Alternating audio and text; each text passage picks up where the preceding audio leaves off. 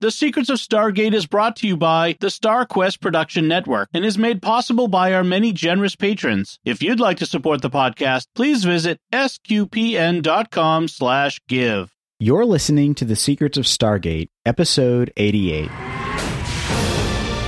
Lieutenant West, Jackson has identified the seventh symbol. All right, here we go. We are about to try to make a connection. All we gotta do is bust out of here, commandeer the ship, and fly on home. Indeed. You say that a lot. I know that this could be dangerous. But this is our job, right? It's what we signed on to do. It was never about going home. It's about getting us to where we're going. Hi, I'm Jack Barazzini, and you're listening to The Secrets of Stargate, where I talk about the hidden meanings and deeper layers found in the Stargate movies, TV series, and more. And joining me today are Father Corey Stika. Hi, Father. Howdy, Jack. And Lisa Jones. Hey, Lisa. Hey, Jack. And Victor Lambs. Hey, Victor. Hi, Jack. Today we are discussing the second episode of Season 5, Threshold. Teal'c is bad now, baby. Bra'tac convinces Hammond to allow Teal'c to undergo the rite of Mal Sharin, an excruciating ritual that brings him to the edge of death. Along the way, we learn about Teal'c's tutelage under Bra'tac, his rise to first prime of Apophis, and his journey to turning against the Goa'uld. Fun times. And that's it. Yeah. Yep, pretty much. What are your thoughts on this episode, Father? You know, I like this one because it was kind of a clip show, but it's not a traditional clip show, and they do flashbacks to previous episodes, except for that last little montage for about 30 seconds where they zip through like the entire four seasons up to this point. But it filled in a lot more of Teal'c's backstory. You know, we learned more about him. How did he become First Prime? Because we knew that happened. We knew that he replaced Bra'tac to be the First Prime. We knew that he was a novice, an apprentice under Bra'tac. But we finally got to see some of that. And how did he learn that Apophis was a false god, that he could not trust them? And it makes his conversion, if you will, there at the prison in the first episode in Children of the Gods, makes it more reasonable than it was at first, you know, that he had been thinking about this for some time. And all of a sudden in that line about, I've heard many say this, you, I believe, you know, that makes a lot more sense now that he recognized that these were people that could do that. So, I like this. I like this one a lot. It was well done because it wasn't a traditional clip show of just, you know, flashbacks to previous episodes. Yeah, it did a good job of filling in his character motivations and giving him more depth. What about you, Lisa? I want to say I really like this one because I love Christopher Judge. I think he's a great actor. Not one of my favorite episodes. I think it's not a very strong way to start off season 5, but he did a great job, and I love that they gave him the backstory, and I just wish it wasn't right at the top of season 5. Yeah, it was kind of, showing Teal'c turning evil, like, obviously they're going to resolve that pretty quickly, so it was kind of like a necessary thing, but I almost would have liked to see, like, a full episode just of his past, rather than have it be interspersed. Like, I feel like that would have been worth more time, but I don't know. I thought how they did it was nice. What about you, Victor? Yeah, I agree with Father Corey and with Lisa on this one. It's a really good flashback episode in that we're not seeing clips that have been shown before. Everything's been filmed, new for this episode. I think written by Brad Wright, directed by Peter DeLuise.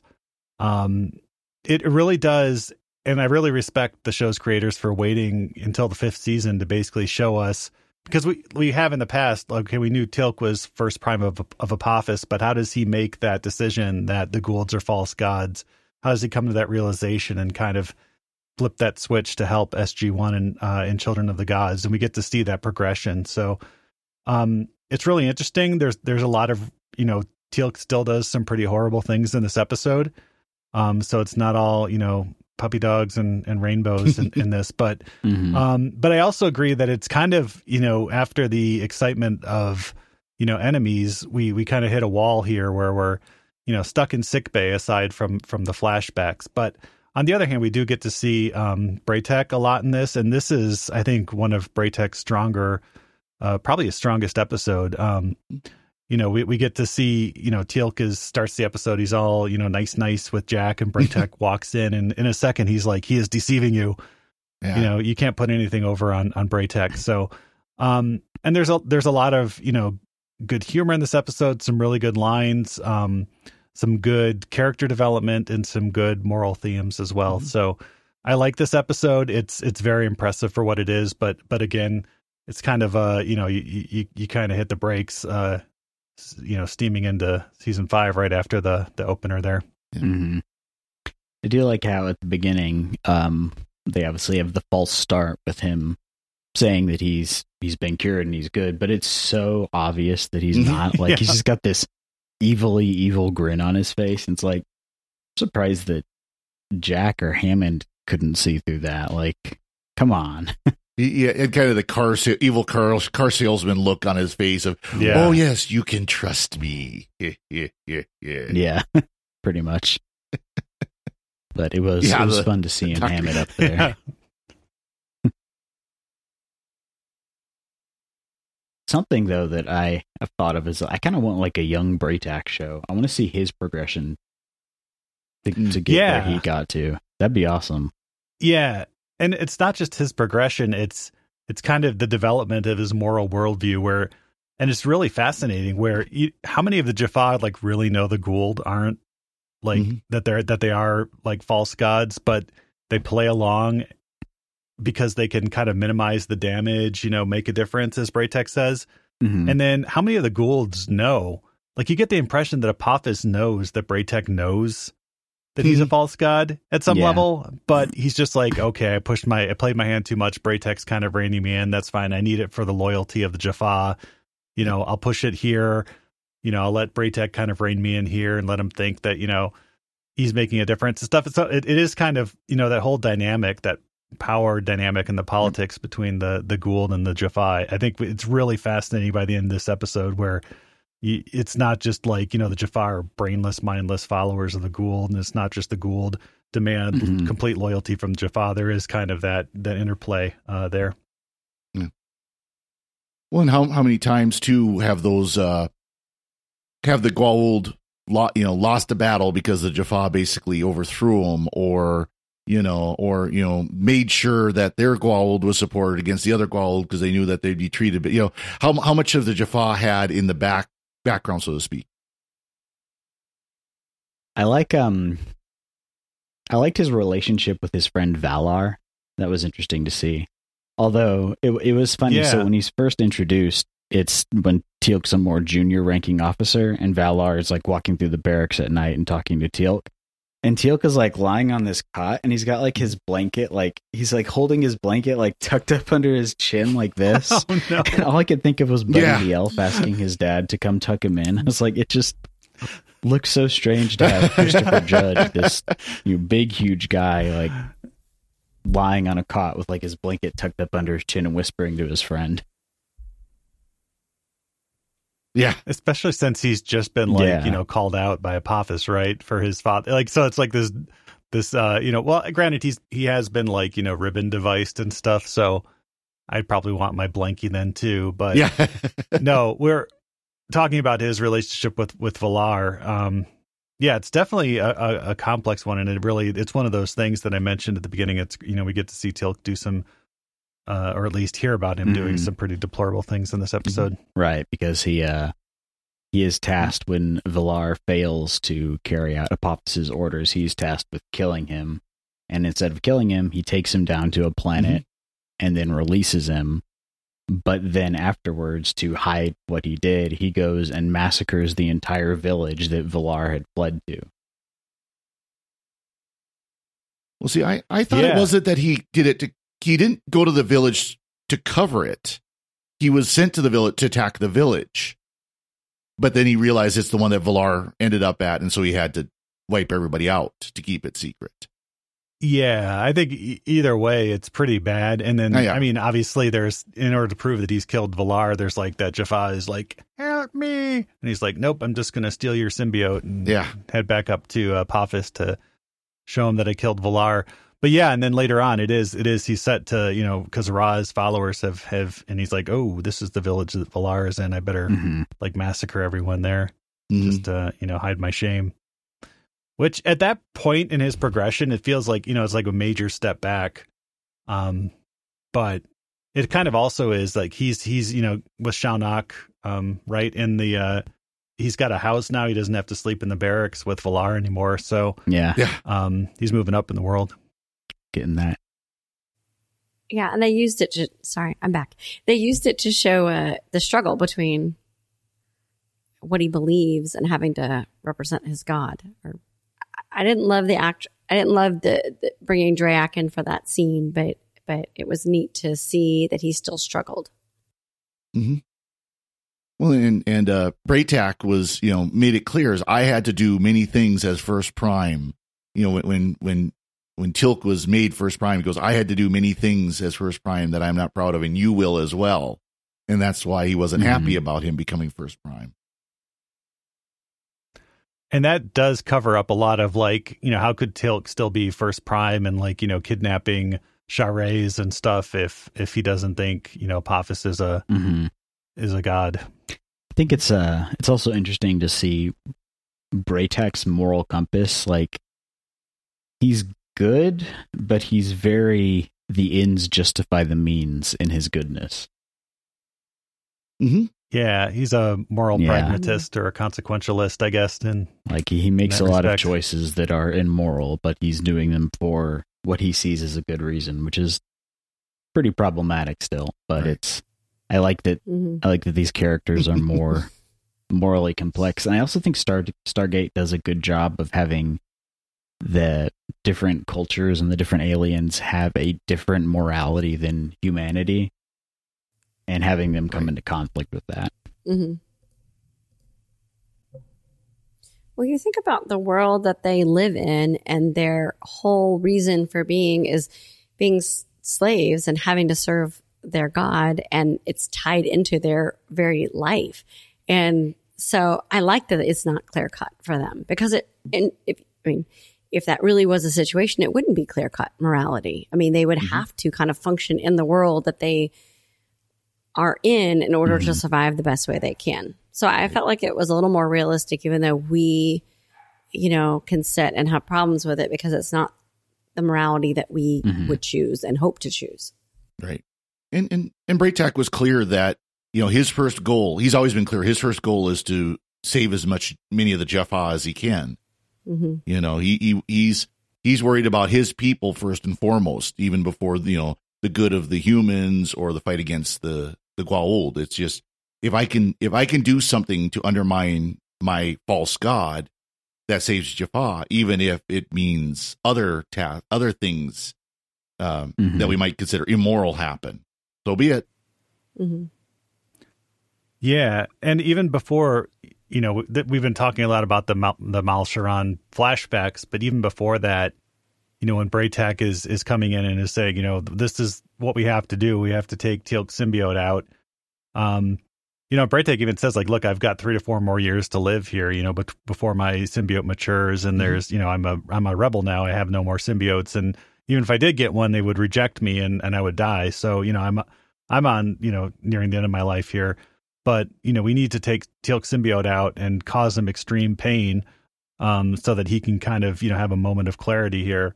And, you know, the humans are like, really? That sounds like very unpleasant. And, you know, Braytak even says, like, you know, humans concern themselves far too much with pain, you know, which is kind of, we get into that Catholic, you know, what's the redemptive aspect of suffering, right? You know, and so, and Tony Amendola playing Braytak here just like completely sells it. I mean, he is so good in this episode. You know, even apart from, you know, where we get to see him acting as First Prime of Apophis, where he's acting as Teal'c's friend in this episode, he is just, you know, very good. Although I did like, he's like, this is going to be a long, grueling, arduous process. I'm going to go rest. You guys like kind of see it through. I'll come back in at the end of this all and see how you guys have done.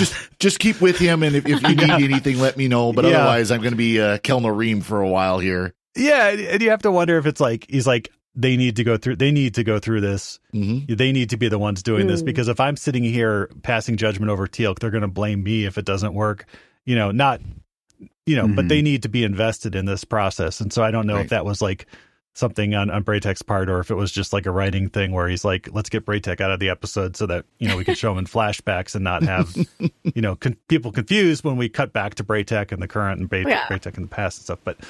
But yeah, no, I just thought it was funny. He's just like, he's just like, this is going to be really hard. This is going to be really pleasant. I'm going to go like meditate. You guys just hang out here. I like that first scene where Daniel sits down.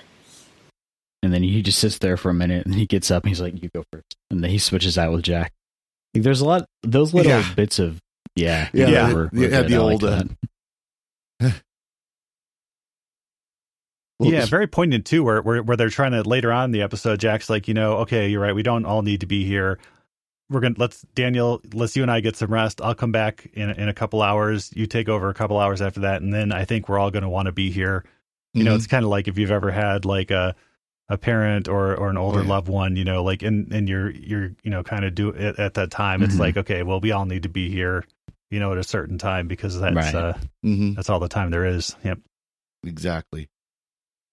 I did like when they were trying to convince Teal'c that Apophis was dead, and Jack says Apophis is 100% dead, and Daniel kind of starts adjusting his glasses. 99% that he's dead.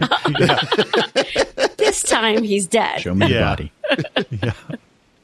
Yeah, that was good. Yeah, there was a lot of like, and then like completely like out of left field humor, like where Teal'c's like Valar. Velour. They come like, do you say velour? Yeah. Yeah. Oh, come Fabric? on. Yeah. Well, Daniel's like, I think he called me a woman. Yeah. Leave me be, woman. I think he called me a woman. And we have Jack and the rest of the team, they didn't seem really on board with Braytek's plan to begin with, but they were much easier to convince than Frasier was. Like, she was completely against it the whole time. And I understand her point of view, but at the same time, like, sometimes medical procedures are painful. So you think she would view it from that angle? Well, I mean, all she knows is that taking the symbiote out, and this has happened to Teal'c before, right? It causes them extreme pain, unto death. And, so she's acting from one moral perspective. And even Hammond, he's, his moral perspective is actually quite interesting. He's like, look, if Teal'c's best chance if we don't go through with this is that he lives for 3 years in solitary confinement until his symbiote matures, and then he dies, and he dies a slave, which he wouldn't want that. He would want to die free, more than anything else in the world. And I'm not going to deprive him the chance to die a free person, as opposed to, someone who's been in prison, for 3 years. Right. Because he knows that if they cannot bring Teal'c back from his brainwashing, that he's just going to become a lab rat, basically. Yeah, that would be like the best case scenario. Like, because they want to get their hands on him. Yeah, so it is interesting, even outside of the Jaffa kind of like moral like intrigue. It's like what's going on in the SGC, and it's never. I mean, it is kind of like upfront and stated upfront, but it is still kind of very interesting the way that it plays out as well. I did like another thing that I thought was funny was that. So they work there's the slaves for this technologically advanced alien race, and they have like these energy weapons and stuff. But then when we see their houses, the Jaffa houses, it's like a medieval hut, candles everywhere. It's like, you don't even get like running water and electricity. Like, I mean, No, that's for the gods, right? I mean, I guess even primitive, but yeah. It's just funny to see. Yeah, most of them don't even get houses, right? I mean, yeah, what's going on in here? We do get the callback to Teal'c saying, false gods, like a false god, dead false god. You know, that becomes kind of the proof point at the end. Yeah. I mean, once again, vows to defend Earth and Tauri people. So, one thing I did notice, and this is just like one of those fun little production things, is that they've transitioned all the computers in the SGC from the old CRTs. Now they all have LCDs. So they've gotten a hardware upgrade in between. Oh, I didn't notice that. Nice. Yeah, that's totally something I would have noticed, but I completely missed that. Yeah, I didn't even look at it either. And of course, you know, those old NEC monitors they used to use were, you know, back in the day, that was the monitor you wanted to have, is either that or the Sony Trinitrons. You know, those were the two popular ones to get, and I didn't even notice that they changed that. The flat panels, which of course now look super thick compared to what we have, but yeah, exactly. Yeah, exactly. But yeah, it was funny. Yeah, going back to the one thing I did note, you know, Fraser, she even wants to resign because of what they're doing to Teal'c. She's like, if Teal'c dies, then I'll resign, you know, because basically we're doing nothing here. And Sam tells her, you know, at one point, like, I don't think that we're doing nothing, you know, we're giving Teal'c the chance to choose freedom, as you know, as he says at the end, you know, and to, you know, kind of live on his own terms. Yeah. And it is kind of the medical, well, we've got to do everything we possibly can to save this person. We have to throw every possible medical procedure out there. And it's like, well, but sometimes just letting the body do its own thing is the best thing you can do, you know, and alternate, you know, medical procedures aren't always quackery. Yeah. Yeah. Of course, Dr. Mackenzie again. Of course. Oh, yeah. Is ineffective. We didn't get to see him at the beginning of the episode. How confident he is, too. Yeah. I actually made a note of that. Dr. Mackenzie, again, ineffective. Yep. He just needs a pipe, and he can say, as you see, like, modern psychotherapy has proven that. Yeah. I am. Yeah. Well, he even just kind of looks at Jack and goes, well, it's your choice, you know. Yeah. So it is kind of funny. There's, you know, there are a couple of times where everybody looks at Jack, and then Jack has to look at General Hammond for the choice. Yep. You know, it's ultimately General Hammond's choice, but still everybody looks at Jack first. And it's just like, the boss is over there.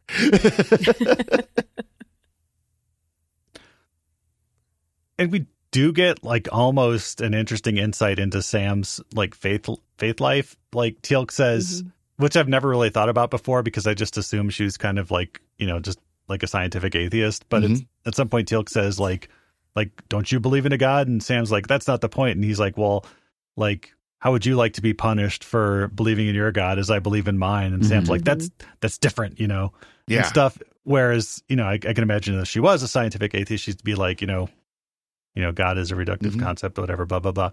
So it is kind of interesting to think that she might be, you know, a theist of some sort. That's something that Stargate neatly sidesteps, is any sort of references to Christian theology in relation to these false gods, which, I mean, they're very clearly not gods, so that's not really an issue, but it still would be interesting to see that addressed. But again, it's hard to do on a popular network television show. Yeah. Well, especially at this time, it wouldn't have been quite as accepted as it is today to you know, completely bash Christianity like it, you know, like you'd see now. But I mean, we did have that one episode with the Unas. With the demons. Yeah, the demon thing. I mean, that's close we've gotten. And of course, once we get into Ori, you know, they're speaking Latin and they use language of Christian language, but it's not obviously not Christian belief by any stretch of the imagination. Is that in SG-1 or is that in Atlantis? Oh, okay. Yep. Later season of SG-1. Yeah. It's, the autopilot years. Nice. So, Victor, does this episode have any fun alternate language titles? Yeah, it did actually. Believe it or not, So we did have a couple which were you know, the Threshold. Unfortunately, Les Seuils, which I guess is French for the threshold, is kind of like the door sill, I guess. German was Teal'c's Trial, which was Teal'c's Prüfung in German. Yeah, Teal'c's Prüfung. And then we got this was actually a very interesting check. We got On the Doorstep of Death, which I think is very fitting. My check is not so good. Not Prahu. Your check bounced. My check bounced indeed. I have to make the joke. I'm half checked. Yeah. I had to make the joke. Yeah, and then in Italian, The Return, which I guess is the return of like Teal'c, basically, like Il Ritorno. Yep, it's not delivery, it's Il Ritorno. Yeah. Nice. It's always fun to see. Sometimes you can get kind of like a cultural insight. Yeah. From the way they title things. Like the German is always very, very like direct and sometimes even spoils the episode. But yeah, Teal'c's Trial. Yeah, Hungarian, it was, I'm not going to try and pronounce it, but Final Limit. Interesting. So that was also, I thought, a good one. Threshold, I think, was kind of not really I don't know, because we already had like Foothold, and so Threshold, wasn't there also like a show called Threshold around this time too that was kind of like one of those 90s sci-fi shows about people like jumping through a wormhole or something? If I remember as you know, correctly. Threshold is one of the best episodes of Star Trek Voyager, so, you know. Yes. Oh. Is that the Salamander episode? Or? That's a Salamander episode. Which they referenced on Prodigy a couple of weeks ago. Yeah. Vice Admiral Janeway mentioned, about how she was changed into a salamander. She could handle being in the mind of Dow, Good callback. That was good. That was fun. Awesome. Y'all have any other thoughts on this episode? No, I enjoyed it more or less. So yeah, a very good Braytech episode, like the best, and Tony Amendola like awesome in this episode. And I do appreciate any sort of like flashback episode where it's all new footage that they filmed. I did. I mean, it was questionable putting Christopher Judge in like such a cold situation, like in the snow with no shirt on and stuff. But yeah. It looked very uncomfortable. I think Community still has the top spot for clip show of all new scenes, but yeah. That's the one where they do it like a clip show and they reference the clips like you would have seen them, but they're all new. So it was funny. Nice. Awesome. We do have some feedback on couple of our episodes. Paul Leone on Hooray. Double Jeopardy says, I've read some of the novels, a mixed bag like most media tie-in books. The SGA Legacy series is pretty good, definitely recommended. They're able to follow up on quite a few threads left unresolved when the show was canceled. And he says on our episode Entity, it's so much fun to have the whole gang back together again. Welcome back, Jack. Glad things are going better for you. And thanks, Paul. I really, really appreciate that. It's fantastic to be back. So yeah, I'm gonna have to check out some of the Stargate books. I've read several Star Trek novels, and again, like most things, they vary in quality. But I wonder how many of them are available in Kindle versus. Yeah, I'd especially like to read the Stargate Atlantis. Anything that can kind of resolve that, because they did kind of cram like a season into a 42-minute final episode, and that's never very satisfying. Kind of expand it out and pick up on those lost threads. Yeah. Awesome. Before I go, I'd like to take a moment to thank our patrons who make it possible for us to create The Secrets of Stargate, including Julie T, Lisa M, Leon H, Eric T, and Marcel V. Their generous donations at sqpn.com/give make it possible for us to continue The Secrets of Stargate and all the shows at StarQuest. You can join them by visiting sqpn.com/give. Be sure to follow the show on Apple Podcasts, Google Play, Stitcher, TuneIn, Spotify, iHeartRadio, or on the SQPN YouTube channel. To find previous episodes of Secrets of Stargate and to send feedback, please visit sqpn.com/Stargate. You can email us at stargate@sqpn.com or follow StarQuest on social media at facebook.com/StarQuestMedia or on Twitter at SQPN. And we'll be back next time when we'll be discussing the next episode of SG-1, Ascension. Until then, Father Cory, thank you for joining me and sharing the secrets of Stargate. Thank you, Jack. And Lisa Jones, thank you as well. Thanks, Jack. And Victor Lambs, thank you too. Thanks, Jack. The back's gone, knees shot. Forget curling. I need to try that sport out sometime. Yeah. And once again, I'm Jack Barazzini. Thank you for listening to The Secrets of Stargate on StarQuest. Anyway, I'm sorry, but that just happens to be how I feel about it. What do you think? Here's another show on the StarQuest Network you're sure to enjoy. The Secrets of Star Trek. Find it wherever fine podcasts are found or at sqpn.com/Star Trek.